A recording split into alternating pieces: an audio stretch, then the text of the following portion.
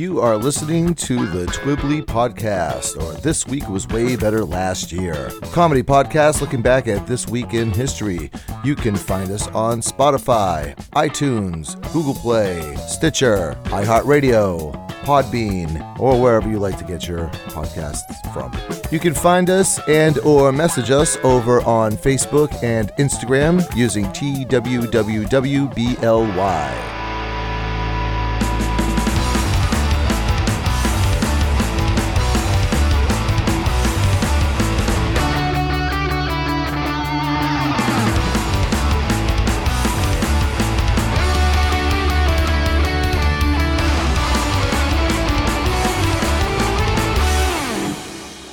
Hey, welcome back to Twibbly, or This Week Was Way Better Last Year. My name is Bill with one L. With me, once he pops, he can't stop. It's Mr. Jeff McLaw-Jude. That's right. I am an unstoppable popper. Poppable stopper. I'm the Pop-O-Matic. Remember those? When you were a kid yeah. Playing. What was that game? It wasn't Sorry. Oh, no, there was a lot of games that had those. Yeah, not Sorry. There was Trouble. Trouble was the one yes. that had that. Yeah. Because your kids are stupid and they're going to lose the dice. So we're just going to trap it inside this bubble. The only game you could play in a moving car because you had to put the little caps into the little holes to make the game work. Yep. Remember? I do. I didn't come here to talk about Trouble today, Bill. Oh, yeah? Yeah. Well, if you're looking for trouble, you came to the right place, Came mister. to the right place. Yes. That would be a great visual gag, though. Are you looking for trouble? Looks like you drew snake eyes. Oh, you drew snake eyes again.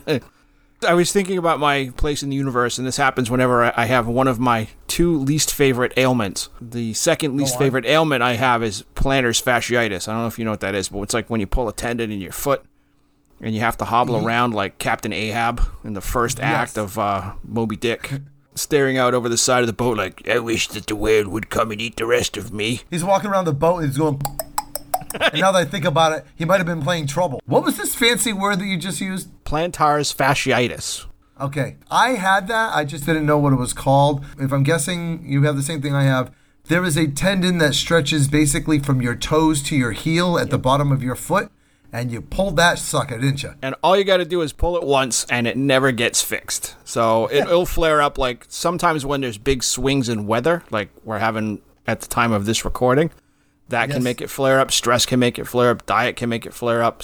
Pulling it when you're doing exercises can make it flare up, which is where I cause my flare up to happen. At my home away from home, my gym, where I have been, this is an important segment now, where I have been a member for over 10 years.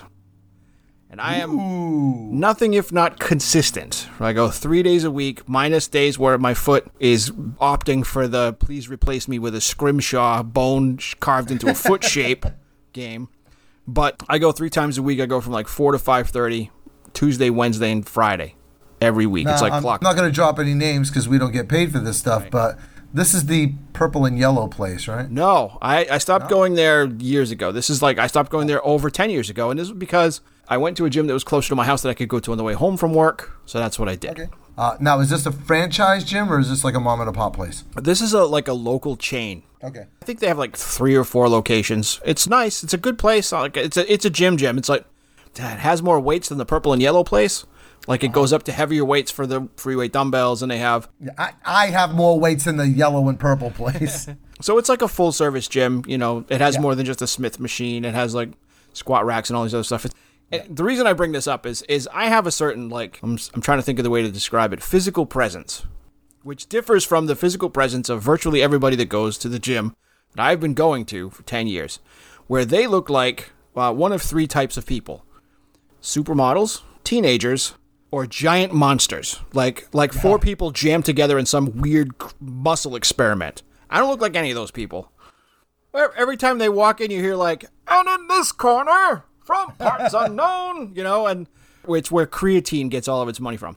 Anyway, right. I'm talking to my mom on the phone because she's called me at the gym, which sometimes she doesn't, it's not like she knows where I am, so she had some question for me, so I walked off the floor with my phone, and this one of these giant monsters who happens to be behind the counter goes, "Are you new here?" And I looked around and I was the only person that he could possibly have been talking to. Right. So I said, I'm not new here. And he goes, I've never seen you before. I'm like, well, maybe you're new here. Which is my standard response. And he sort of looked at me and goes, yeah, I am. I'm the new, like, trainer. Like, well, you know. Oh, all right. Okay. I've had this happen to me at every gym I've ever been to. I'm like trainer bait. So at the gym that I'm at now, every time they've had a new training company come through the gym, they're drawn to me like flies to a piece of rotten chicken. So I'll be like running on the treadmill. I look like a pear with little bitty legs. A pear that's like with the heads on top of the narrow part of the pear and the feet are at the bottom. Poorly drawn penguin. Poorly drawn penguin. Yeah, I look like Pingu. And they come to see me and say like, you know, you can make great gains in muscles and fitness and blah. And inevitably I'm like, yeah, okay, look, let me show you how long I've been here and what I do, blah, blah, blah. And then eventually they go away and leave me alone. So after this 5-minute conversation with a guy who looks like King Kong, he shakes my hand and he's like, well, good luck. I'll see you on the floor. I'm like, okay, thanks a lot. He goes, by the way, you know, you can get free training because you're new here. And I just spent 10 minutes explaining to him that I was not a new person in this gym. Yep. And yet none of it penetrated any of his like rock-like head. These are the things that you learn when you go to the gym a lot, is that people are like really into their own sort of tiny universe, and it's hard sometimes, even when you're engaged with them and talking about something, to get any information. I've run into people that I know outside the gym at the gym, and they don't know who I am. Like, I played on your soccer team for 2 years, and they're like, I've never seen you before. I'm like, I pass the ball to you every Monday night between 7:30 and 9. All right, young Jeff, one more time. What was that word that you just hit me with? Plantar fasciitis. See, every once in a while, I'll be over there editing the podcast, and you will throw out a word at me, and I'll be like, because you're an author, you're a writer, so you tend to talk like a writer sometimes. Are you saying I make up words, Bill? I'm not saying you make up words. I'm saying that I have to look up your words because I am not a writer, and I don't talk like a writer. And I don't, it's not like I can't read, I just don't, you know? You have a much more structured vocabulary than I do, and that's fine. I'm erudite, as you say. Yeah. I'll take you back to the halcyon days, as you like to say. I stumbled across a word, and I was like, ooh, I've never heard this word before, and it's a very, very interesting, it's got a great definition to it. So this week's trivia question is, what does the word defenestration mean? Oh, you want me to tell you now, or should I wait to the end of the show? Oh, you son of an unnamed goat, you do know this word. I do know this word. All right, no, we'll save it to the end of the show. All right. So anyway, this is the week beginning September the 19th, and even though you're being a jerk, I'll let you start this week. September 19th, 1983. Rock band Kiss, who, you know, we've talked about a million times on this show, appears on MTV for the first time without makeup. Yes. Giving the world their first view of Gene Simmons' mug. Yeah. Kiss, you know, famously were, you know, a makeup-wearing band up until this point here, 1983. Paul Stanley had kind of like, you know, made the decision that in order to continue on as a rock band, they're going to have to fit in. And Kiss, with their makeup and all that, no longer fit in. And besides that, MTV wouldn't show their videos. So, yeah. I feel bad that I can't do a Paul Stanley impression, because to do him going like, I feel like we ought to just take off our makeup, would be a really funny impression that I know you can do, Bill. Well, there's two Paul Stanleys. There's the, we're just going to take off our makeup over here. There's the stage persona Paul Stanley. And then there's the audiobook Paul Stanley, which is, and then I told Gene that we really need to take off the makeup. And it was a good thing that Ace and Peter were no longer in the band, because those two were ugly as sin. Thank you for that. So by that point in time, Ace Frehley had left the band. He was replaced by Vinnie Vincent. And Eric Carr had been in the band for a good couple of years at that point. They put out the album Lick It Up. And that was the first time that they had appeared on vinyl or on the album cover without makeup as well. And I remember my brother buying the record. He goes, boy, Ace Frehley doesn't look like I thought he would. I go, yeah, that's not Ace Frehley.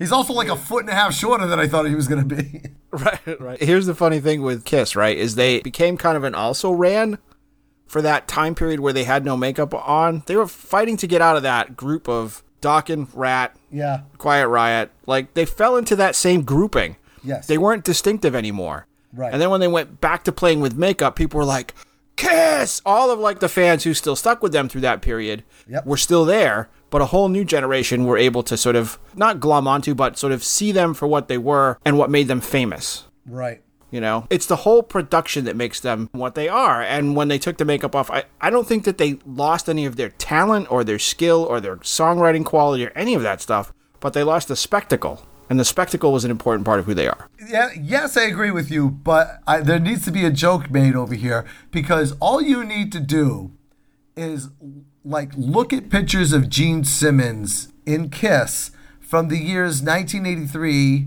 and then progress into like 1991, I think it's something like that.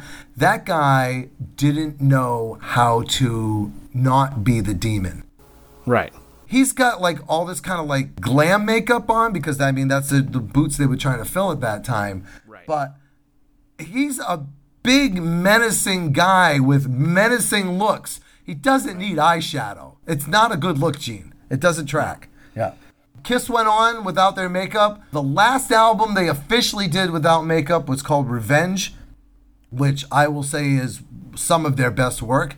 And at that point in time, Gene Simmons finally nailed down a good look for him. He had like the black long trench coat. He had like a kind of like a wispy kind of like goatee. He looked like a rock star instead of somebody trying to look like a rock star. He finally settled into it, and then makeup back on. And then he was like, you know, Paul, we could make a lot of money if we put the makeup back on. I'll get Peter. I'm going to do an interview on National Public Radio with Terry Gross. Yep. All right, let's move on to the 20th. September the 20th, 2013, Grand Theft Auto becomes the fastest entertainment product to ever reach 1 billion. That's billion with a B. Billion in sales. I'm pretty sure that was Grand Theft Auto 4, the one with Nico Bellic. I think they're talking a franchise as a whole. Okay. Yep. Oh, okay. So yes, 2013 was Grand Theft Auto 5, the one with Michael and Trevor and Trey. I forget the other guy's name. Did you play Grand Theft Auto 5? I tried though. I gave it the old college try. My favorite part of that game is when you're playing, it's not Trey. I can't remember his name. All of his cutscenes are like, yo, man, I don't think this is right. I don't think we should be doing any of these, like, crimes. And then the mission that you have to do is, like, murder all the rival drug dealers in the alleyway every single time, to the point where it became, like, self-parody after 10 or 15 minutes of playing.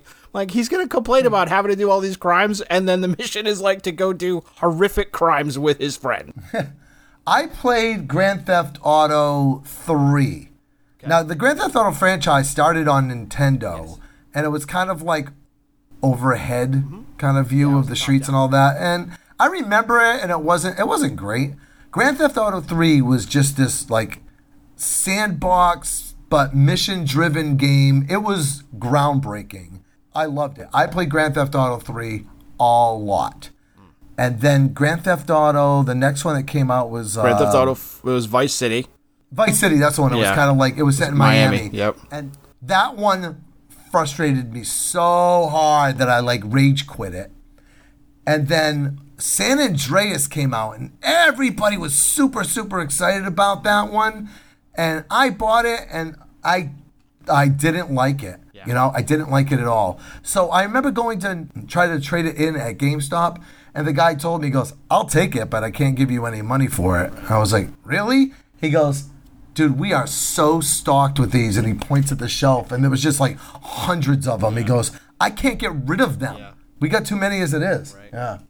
From my experience with that game, I didn't play it until someone gave me a copy of Grand Theft Auto 4. That's the one with Nico Bellic, the Russian gangster guy. It's set in like New York. It's really grim and gritty. And I sat down and played with my tween-aged son. Yes. So we used to play like horrible mini games that we just invented, like how many police officers can we get to run into the strip club that we firebomb? And he learned all the cheat codes and memorized all the cheat codes so that we could, steal helicopters and try and have get all the police in the game to chase us and see how far we could get, or have the most spectacular death at the hands of the cops. Like, it was super fun. I used to call it the Grand Theft Auto Parent of the Year edition, because I let my kid play it a lot. There was another franchise game at that time called Saints Row. Yeah.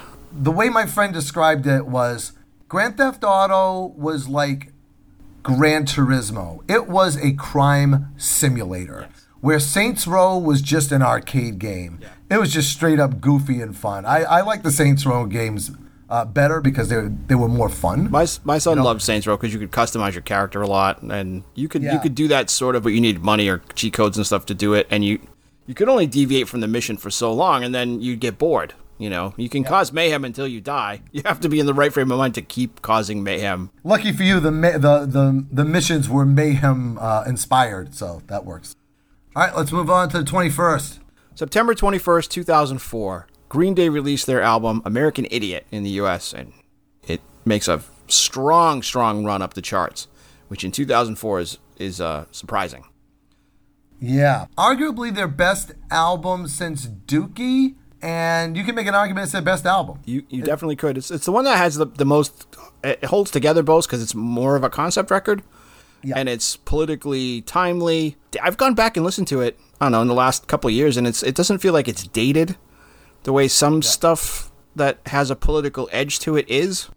Right. Well, I mean, the theme is timeless, let's face it. Right.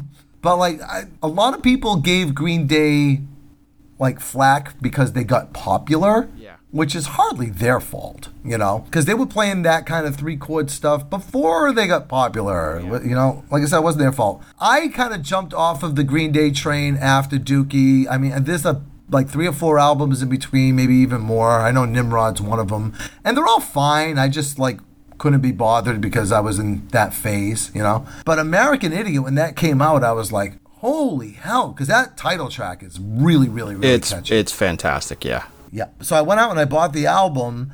I was intrigued with the fact that it was a concept album because I'm a nerd and I like stuff like that. And then there's a song on there called The Jesus of Suburbia that's 9 minutes long, which really appeals to me because I like stuff like that. Yes.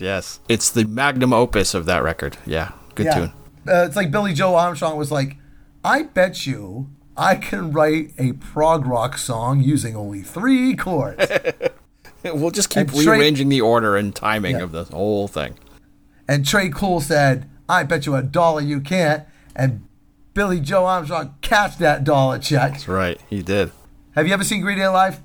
I have never seen Green Day live. I regret that at the time that they were touring between Dookie and that record and a couple years after, I was too wrapped up in my own universe to catch them when they came near me. Which is a shame.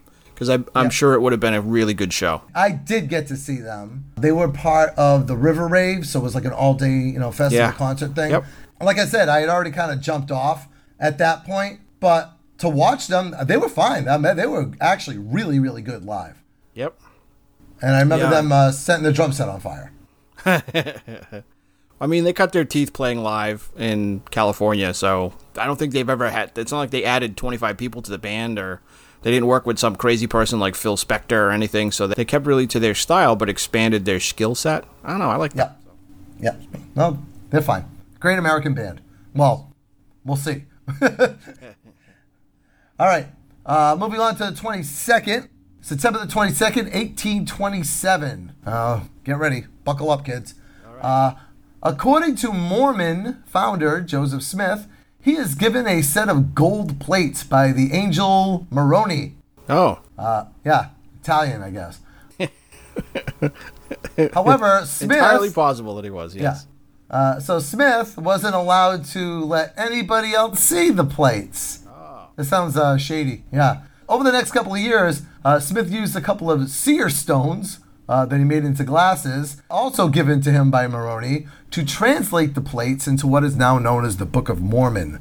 So the Mormon religion basically was started on September the 22nd, 1827 by your friend of mine, Joseph Smith. Well, something with his, how shall I put this in a way that it doesn't cause strife and stress? An unusual origin story. How's that? Still thriving and continuing to grow even today in 2022. So 200 years, man. Yeah. My ex-girlfriend's ex-boyfriend was a Mormon.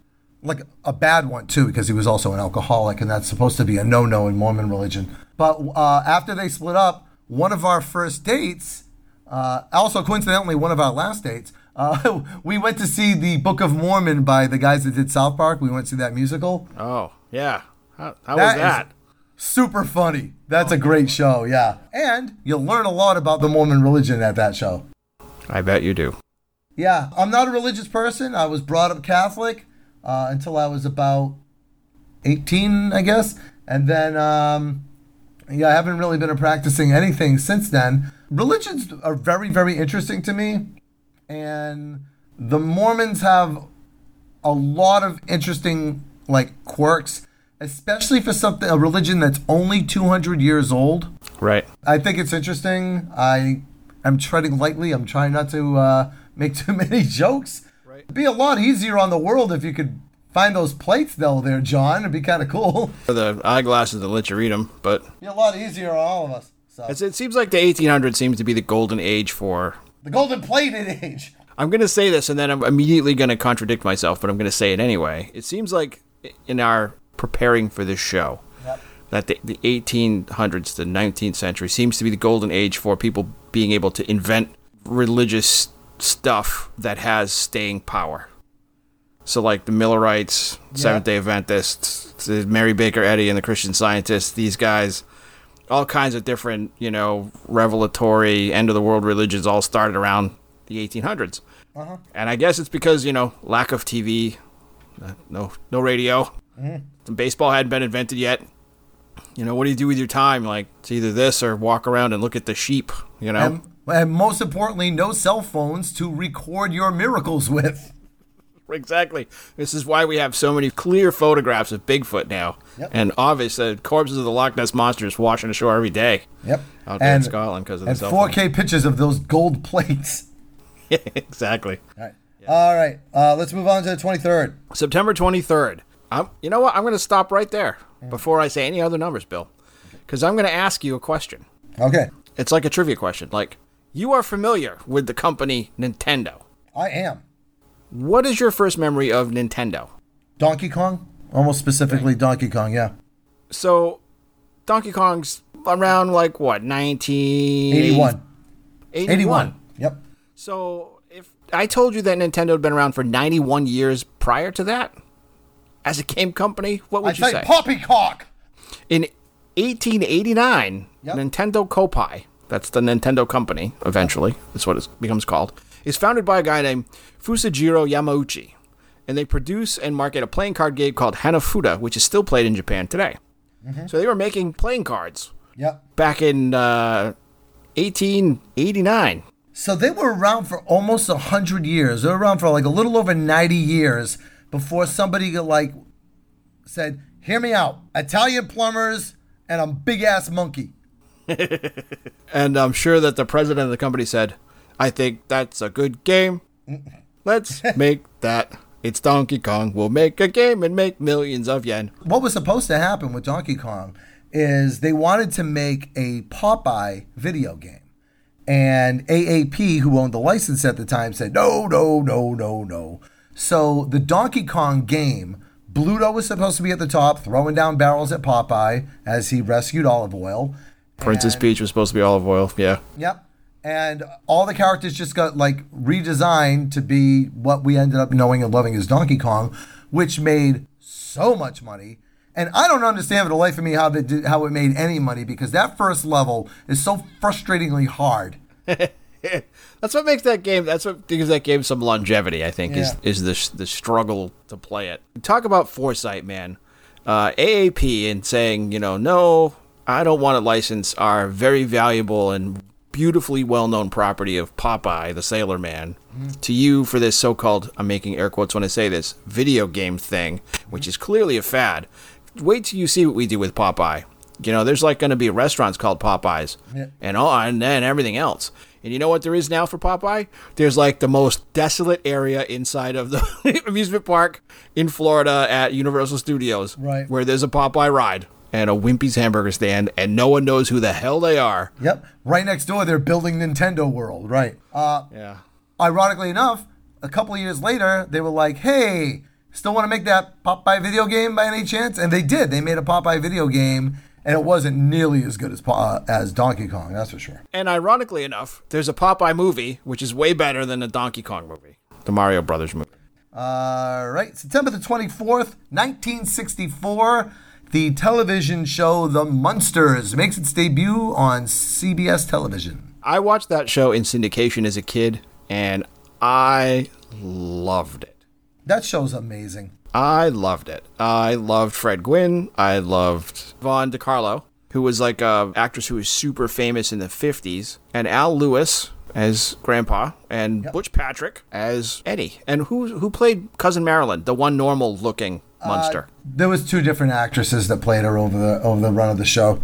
Neither of which I know Neither of which, yes. Well, I, because of the work that I do, have got to meet and run into Butch Patrick enough times that he actually, oh, hi, Bill, Yeah, Butch Patrick's a really, really cool guy. He does the convention circuits quite often.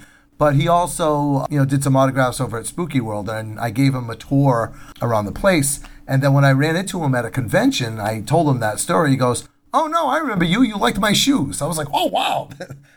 That's kind of cool." Yeah, he was wearing checkerboard Vans. Yeah, Butch Patrick's a really cool guy. That's awesome.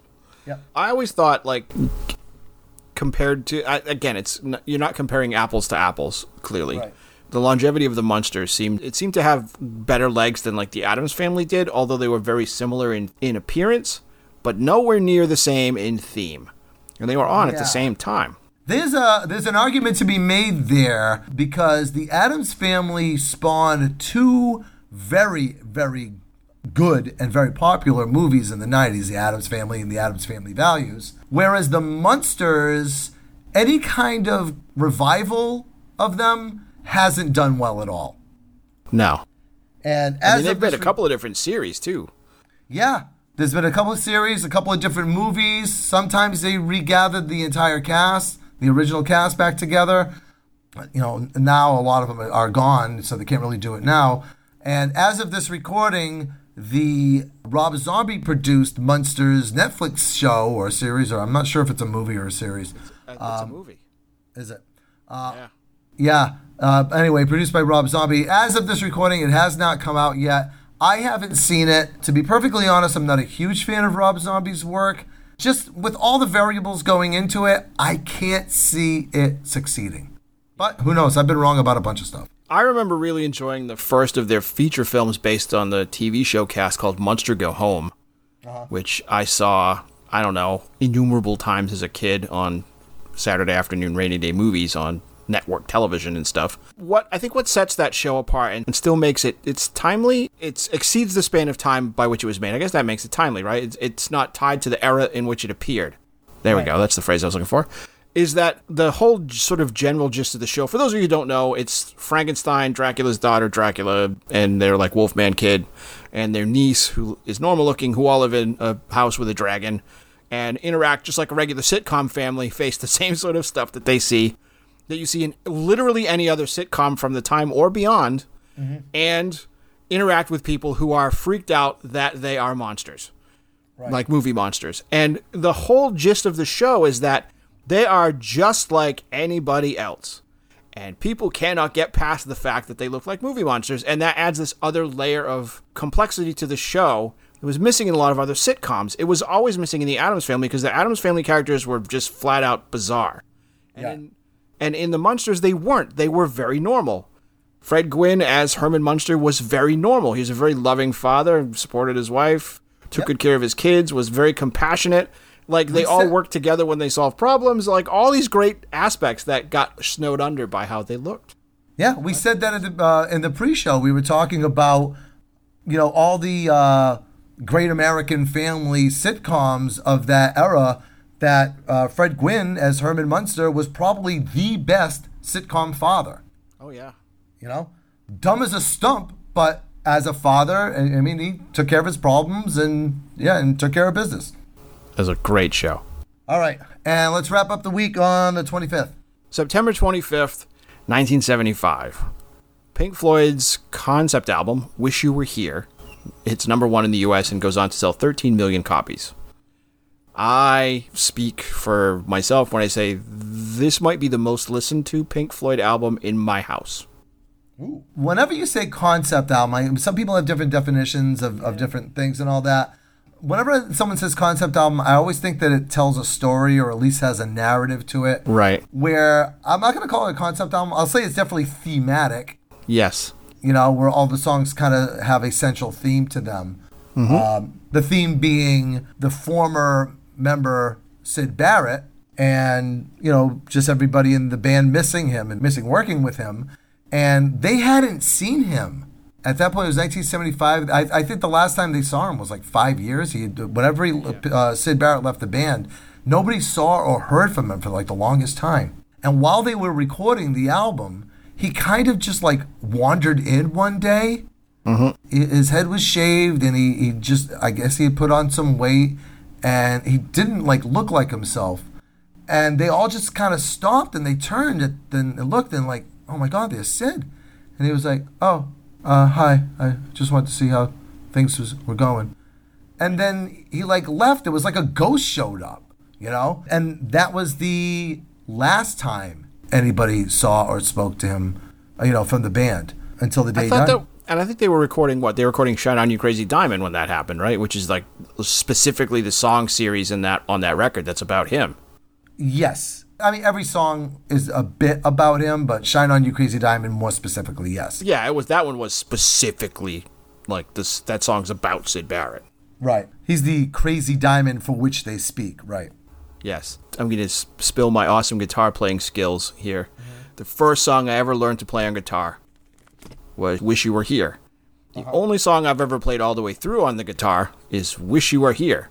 The only song I can play at all on the guitar is Wish You Were Here. And you know what song I forgot how to finish on the guitar? See if you can guess. Shine On You Crazy Diamond. Wish You Were Here. So I've come full circle. Yes. That was close. Right. You were close. There's only like 4 songs on that record, so you're bound to get, you had a 1 in 4 shot. Yep. I haven't listened to that album in a long time because it's a time commitment for me, Yeah. Because I want to sit there and I want to listen to it because it's one of those kind of albums. Mm-hmm. And if I'm going to do that, then I need 45 minutes. And I don't have 45 minutes, Jeff, ever. Yeah, I make 45 minutes for that particular album. Yeah, that's one I've owned in every format except for 8-track since probably 1984 or 85. So. Oh, wow. Excellent album. I recommend. I highly recommend. All right, let's move on to the celebrity birthdays. September the 19th, 1958. Erstwhile member of the Runaways. From the halcyon days of all-girl punk rock bands. Yes. Lita Ford, who went on to have a solo career of a couple of songs that I can remember. Yeah, she went to a party last Saturday night. She didn't get drunk. She got in a fight.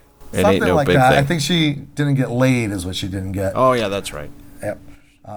That song still gets airplay on rock and roll radio up here in New Hampshire, by the way. Oh, yeah. Every 4 hours. I remember you and I used to hang out at this music venue called the Car Palace. God, I loved that place, yeah. I tried to explain that place to my kids, and I couldn't do it. I couldn't do it justice. The only thing I didn't love about that place was their music rotation because they had roughly 8 or 9 records that they could play, and it was only a matter of time before that "Went to a Party Let's" came on. It's like I still get like nerve damage from that. But she's still touring and golfing in between touring, and the reason I know that she's still touring is because this guy Marty O'Brien, somebody I used to share a practice space with, and I could probably call my friend and not get corrected about it. Marty O'Brien is the touring bass player for Lita Ford's band. Yep. Oh, that's cool. Yeah. All that practice in the practice space paid off then. Yeah. And then he has to play Kiss Me Deadly God knows how many times a year, yeah. I wonder if he looks at the set list and he goes like, ugh, again? Yeah, what song did they close with there, Jeff? Yeah. Exactly, what song did they close? All right, moving on. September 20th, 1948. We've got a twofer here. Okay. Chuck and John Panozzo, the bass player and the drummer, respectively, for the band Styx, who generally don't get any love when people talk about Styx. People can remember J.Y. Young, Tommy Shaw, Dennis DeYoung, operatic music, Domo Arigato, Mr. Roboto, Rockin' the Paradise, Too Much Time on My Hands. space aliens in a song about boats, but they never remember the two guys who are like the bedrock rhythm section of the band. You get Tommy Shaw, James Young, and Dennis DeYoung in this like 2-on-1 handicap tag team match. Right. Well, Chuck and John Panonzo are just like sitting in the back, and they're like, "Just let us know when you're gonna stop playing again, and 1, 2, 3, 4, we'll stop playing." Yeah, both of them, kind of quiet and unassuming. John Panonzo, actually, he passed away young. He passed away in 1996. Yeah, I heard it was complications from alcohol abuse. He definitely had a drummer's death, as they say. Yeah, I think you'd probably develop a drinking problem having to work with Dennis DeYoung too. So. Now we're going to have a conversation about robots in this part of the song, so there's no drums, and he just goes, okay. He opens a beer. Yeah, where's the tequila? Right, exactly. All right, moving on to September the 21st, 1950, Don't Worry, Bill Murray. Yes. One of the 5 Murray brothers, obviously the most famous one, probably best known for his role in Ghostbusters and Caddyshack and Groundhog Day. Or as I would say, probably best known for Meatballs, Where the Buffalo Roam. And that movie he was in with Melissa McCarthy 2 years ago that I never watched. Probably best known for Lost in Translation. Probably best known for doing the voice of Garfield in Garfield 2, The Return of Lasagna, or whatever. Probably best known for that movie he did about a clown with Gina Davis or whatever the hell that was. Oh, that was Quick Change. That was a great movie. When I was in Chicago, went to Bill Murray's restaurant called Caddyshack's. Oh, nice. Yep.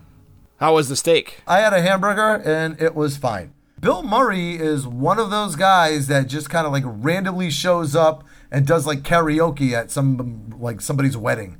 Dude, he randomly shows up in our hometown. Yeah, I heard He shows up and people post things like, I'm standing in like me Antonio's taco shack in the south end of New Bedford, and Bill Murray just ordered 2 tacos in front of me. Yeah. Or I'm at Cafe Mimo drinking Sagra's beer, and Bill Murray just ordered a Befana sandwich and some potatoes. It's crazy. Yeah, he shows up. I guess he comes in his boat. Oh, all right. I was like, why would he be in our hometown? But if he comes on his boat, I mean, we do have a very large seaport over here, so that tracks. Yeah. Okay. All right. Next up, September 22nd, 1958. Another quarter of the Runaways, Ms. Joan Jett. Erstwhile guitar player for the Runaways, who is still currently touring and playing the same 9-song set that she's been playing for the last 247 years. Yeah. Who is still touring. I saw her in 2017, I think. With the reconstituted Boston before the last of the original members shuffled off as Mortal Coil. She was great. She sounds just like she does on the radio. I was so far back in TD Bank North Garden that I was almost outside. I was against the brick at the back wall. And we don't even need to see your ticket. Yeah. She looked like a gummy bear with a guitar toy stuck to it. She was teeny tiny. Good show. She does a lot of covers, almost exclusively covers. Yeah. I think I Hate Myself for Loving You and Bad Reputation are the only 2 songs I can think of that she's done that weren't covers. Yeah, I didn't even realize I Love Rock and Roll was a cover until I heard it in a trivia thing somewhere, and I was like, get out of town! Yeah. And it's a cover, yeah. I do love her cover of Crimson and Clover. That's the rare occasional cover song that I think is better than the original. And I like the original, but I really like her version of it. I got another example coming up, but we'll save that. September the 23rd, 1959, I cannot get my head around the fact that Jason Alexander, who you would know from Seinfeld, George Costanza from Seinfeld, is actually 1 year younger than Joan Jett. Get your head around that. I can't. He doesn't even tour. He'd never open for Boston. No. Jason Alexander is just living off that sweet, sweet Mick DLT commercial money, I'm sure. Oh, is that where you're going to go that he's probably best known for? Yeah. Jason Alexander, probably best known for the commercials he did for McDonald's in the 80s for their failed McDLT sandwich. That was my favorite sandwich. I'm just going to put that out there. Yeah. That's my favorite Jason Alexander commercial for sure. It's fun to see him with hair. Go to YouTube and type in Jason Alexander DLT and get back to me. He's been in some movies too, but I can't remember. He was in a couple of like family-friendly films when Seinfeld wrapped, but I haven't seen him do too much since then. He was in a very good movie that I've been meaning to bring to your house, remind me the next time I come over, called The Last Supper. He's got a small role in The Last Supper. Yep. I think we brought up The Last Supper last week. Or the I think week we before. did, yeah. Yeah. So next time you come to my house, Bill, bring that movie. Oh, I will. I've just reminded you. Oh, thanks. Now it lives forever in the ether. Now you can write to us at Instagram or on Facebook and ask if Bill actually brought the movie to my house. Somebody please email us at Twibbly on Facebook or Instagram and remind me to bring that movie to Jeff's house. All right, moving on to the 24th. September 24th, 1883. September 24th, 1883. Frank C. Mars is born. He's the founder of Mars Candy. He's the inventor of my favorite candy bar, the Mars Bar, and my other favorite candy bar, the Milky Way. Yep. Oh, my God. 1883, Bill. Oh, yeah. Those candy bars have been around so long. Like, I can't get my head around. Like, the Milky Way that you just mentioned, yeah, that's been around for almost 100 years. God, my God, and they taste like it's so good. It's like eating chocolate-covered butter. It's not the same one, Jeff. They make new ones. No, I understand, but I mean, the recipe, I don't think the recipe for these things changes. And I don't know how he managed to make something that tastes like chocolate-covered butter, but he did. It's my favorite candy. I'll, like, push you out of the way to get one of those. I rob Halloween trick-or-treaters for those things. Whenever I was a paper boy, I would always go into the Cumberland Farms where I would pick up my papers, my stack of papers, and I would always go inside and buy a Coca-Cola and a Milky Way bar. That was like my snack and drink for passing the papers. Absolutely loved Milky Way bars. I used to work as a grown-up adult in a trading company, and I used to go and buy a king-size Milky Way bar because I had the money to do it, and 2 bottles of Coke, and drink those 2 bottles of Coke while I sat on the curb and ate a Milky Way bar before smoking half a pack of cigarettes on break. And generally when I did that, I had so much sugar and caffeine in me, I saw an angel who offered me some gold plates and special glasses that I could use to read them. But you thought it was an angel, but it turns out it was a trainer at the gym. It was just an Italian guy. His name was Macaroni. It was crazy. All right, and then wrapping up the birthdays on September the 25th, 1944, the guy who in the 80s and 90s needed more dating advice than anybody else, Michael Douglas. Michael Douglas. My God, those were like a weird genre of movies. I guess it was in the 90s where it was just like unbelievably venomous women in movies. And Michael Douglas was always their boyfriend. He had the worst relationship movies ever. He was definitely in a lot of them. You got to start on TV, I think, and on the show The Streets of San Francisco, which I remember being a thing, but I don't remember anything about it because I think that was like grown-up TV when I was a wee little lad of a boy. This isn't a cartoon. This isn't the $6 Million Man. Get this off my TV, yeah. But I remember, like, he had this period in the 80s where he was like Harrison Ford, man. He did Jewel of the Nile and... Romancing the Stone, which was the first movie. Right, the first film of those two. Romancing the Stone, Jewel of the Nile, Black Rain. He's got a wide brush. He doesn't just do, like, one genre of movie, even though it felt like it in the 90s. Because he also did Falling Down. Yeah. Which was a great example of a Joel Schumacher movie. Yeah. I'm still mad. Anti-hero. I'm still mad about the whole short sleeve shirt and the tie, but that's a conversation for another time. Yes, and then most recently, people are going to know him as Hank Pym in the Ant-Man movies. Yes, that's right. Yep. That's right. Yeah. So, I mean, in the comic books, Hank Pym is Ant-Man, but in the MCU, they passed that torch over to Paul Rudd, but they still had Hank Pym as a character. So, and that's played by Michael Douglas, and that's cool. Hopefully he runs the clock like his dad did. I think his dad, Kirk Douglas, lived to be 150 years old. Yeah, he lived forever. Yeah, and Michael Douglas, 1944. So, you want to do that? He's still got 30 years of movies in him, that guy. At least, yeah. Hey, you know who else was born in 1944? The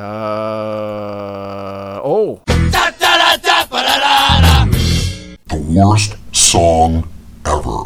Hey, Jeff. So we tend to take turns going back and forth with the worst song ever. So sometimes I pick, sometimes you pick. This week we actually got a listener submission. I love it. Yep. A listener named Damien. Look at me, Damien. It's all for you. From Massachusetts emailed the show, and he was talking about a song that he described as the cringe. And this is a song called Lightning Strikes by Klaus Nomi. Oh. Yeah, and I wrote him back. I was like, oh, Jeff and I definitely know who Klaus Nomi is. We both love Klaus Nomi. Let's play the clip and see what Damien's talking about here, and then we'll talk about Klaus. To learn the makings of a man. Listen to me, baby. It's time to settle down. Am I asking too much for you to stick around? Every boy wants a girl he can trust to the very end. Baby, that's you. Won't you stay? But till then, when I feel lips begging to be kissed, I can't stop. I can't stop myself.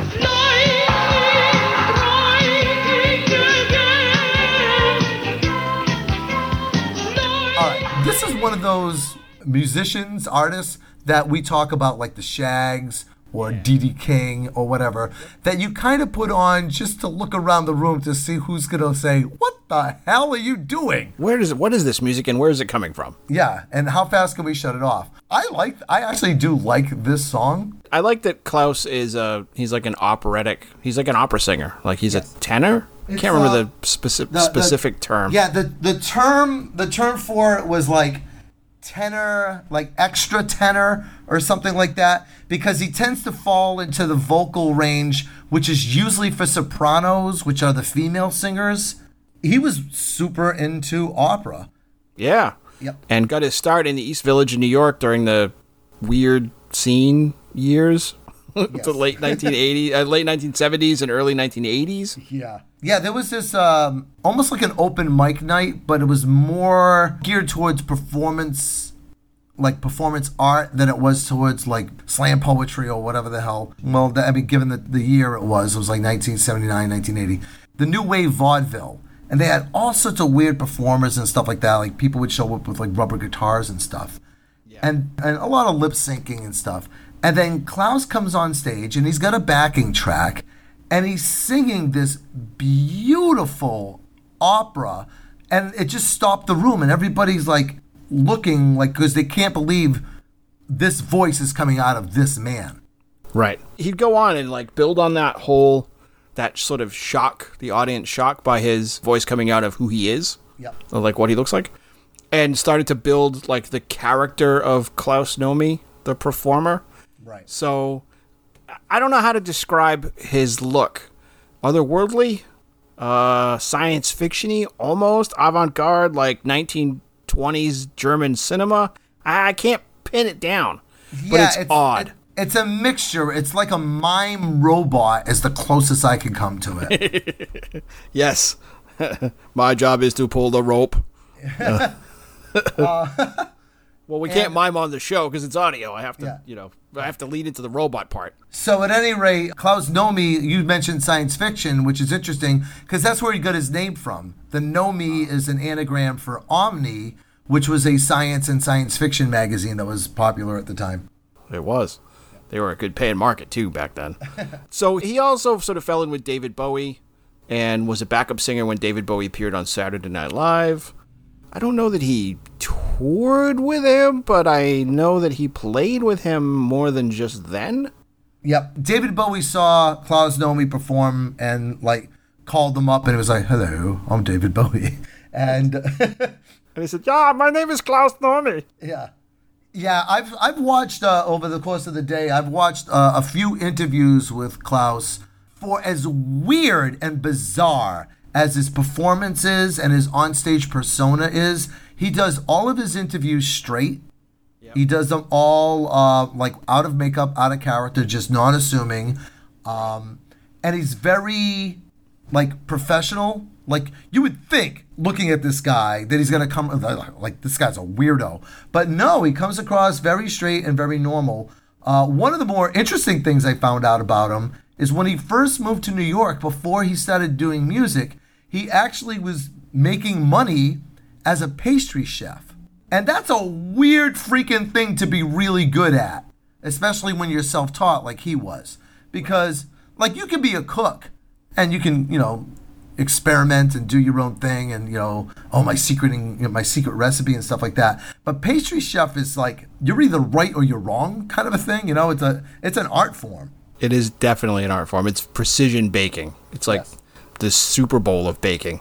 So it doesn't surprise me that there's that much precision in the other aspects of his life. He actually used to pay the people that would like come and play with him at shows and stuff like that. He would pay them with like cakes and stuff. Yeah. It must have been like, hey, I know you hired us as backup dancers, and we were there. We did that 3-hour thing, right? And we never really settled on like for the pay for the night. Usually we get $50 each. Well, now you get the cupcake. And he's like, I've made you some beautiful Napoleons. I can't pay my rent with a Napoleon, but it's very tasty. And then you take one bite out of it. You're like, no, this is good. I feel like I should give you $50. Yeah. He was gone before he even got there. Like, his first album came out in 1981. He sadly passed away at the age of 39 in 1983 of AIDS. He was actually the first celebrity, and I mean, that's a real liberal use of the word celebrity. But he was the first, like, famous, or I don't know how you want to say it, but famous person to pass away from AIDS.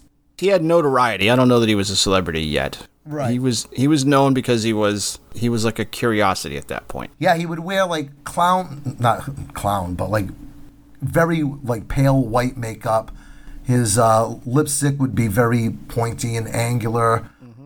And then he had this like weird receding hairline that he totally leaned into that curve and like had like these like 3 mohawks going on, a tri-hawk, if you will. He was a very stunning, that's a word I could say, a very stunning looking and sounding performer on every level. Sorry, Damien, I bet you were hoping we would rip this song to shreds, but is this song palatable? Is this song something that you would put on and on a mixtape if you're trying to woo a girl?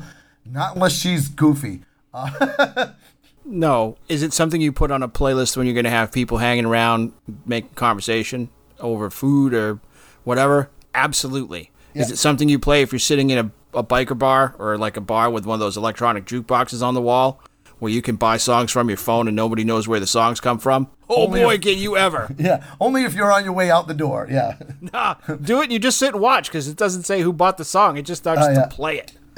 But Klaus Nomi's an interesting guy. And like the Shags, like legendary Stardust Cowboy, like so many of the other people that we've talked about. I like the eccentricities of rock and roll. I like ridiculous BS cartoon character rock and rollers. That's what makes it fun. Right. So, rock on, Klaus Nomi, wherever you are. I went and like I went and I listened to, I'm going to use a fancy word, eponymous, first album, just simply called Klaus Nomi. I listened to that, and Lightning Strikes is like the second song on the album. The first song is just like an instrumental lead-in. I couldn't get through the whole album. It's weird. It goes back and forth from what could be considered pop music of its time into these like opera standards. And I don't know, when I'm at work trying to listen to music, that's not what I'm going for. Which is why that Roger Waters album, See Elise, I think it's called, that's not in my rotation. All right. Okay, so before we wrap up the show, I do have my very popular and always well-received trivia question. Ooh, good.